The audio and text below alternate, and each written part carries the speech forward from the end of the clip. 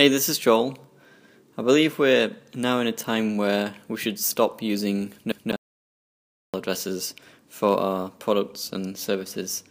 I really think that there's no reason we should be, trying to reduce the amount of feedback and communication and conversations that we can have with our users or our customers. I think it's one of the things that I started doing pretty early on with Buffer is all the emails in the very early days just came from my personal joel@bufferapp.com email address, and I even put in the email, which I would definitely recommend.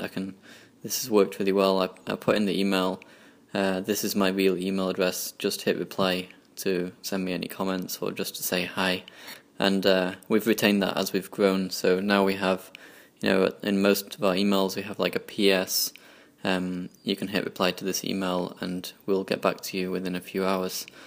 And I think, in the early days it helped us a lot because we got so much useful feedback. We could do customer development through that way, and that helped us to figure out what we needed to change in order to arrive at an idea, a product that clicked with people and that they would keep using on a continual basis.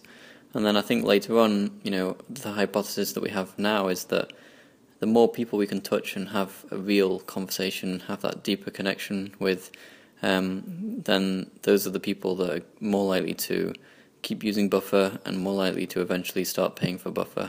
And so that's why we do it. And I think, people are saying now that customer service is the new marketing, and I think that is definitely true in many ways. So that's why I would recommend that we stop using no reply at email addresses.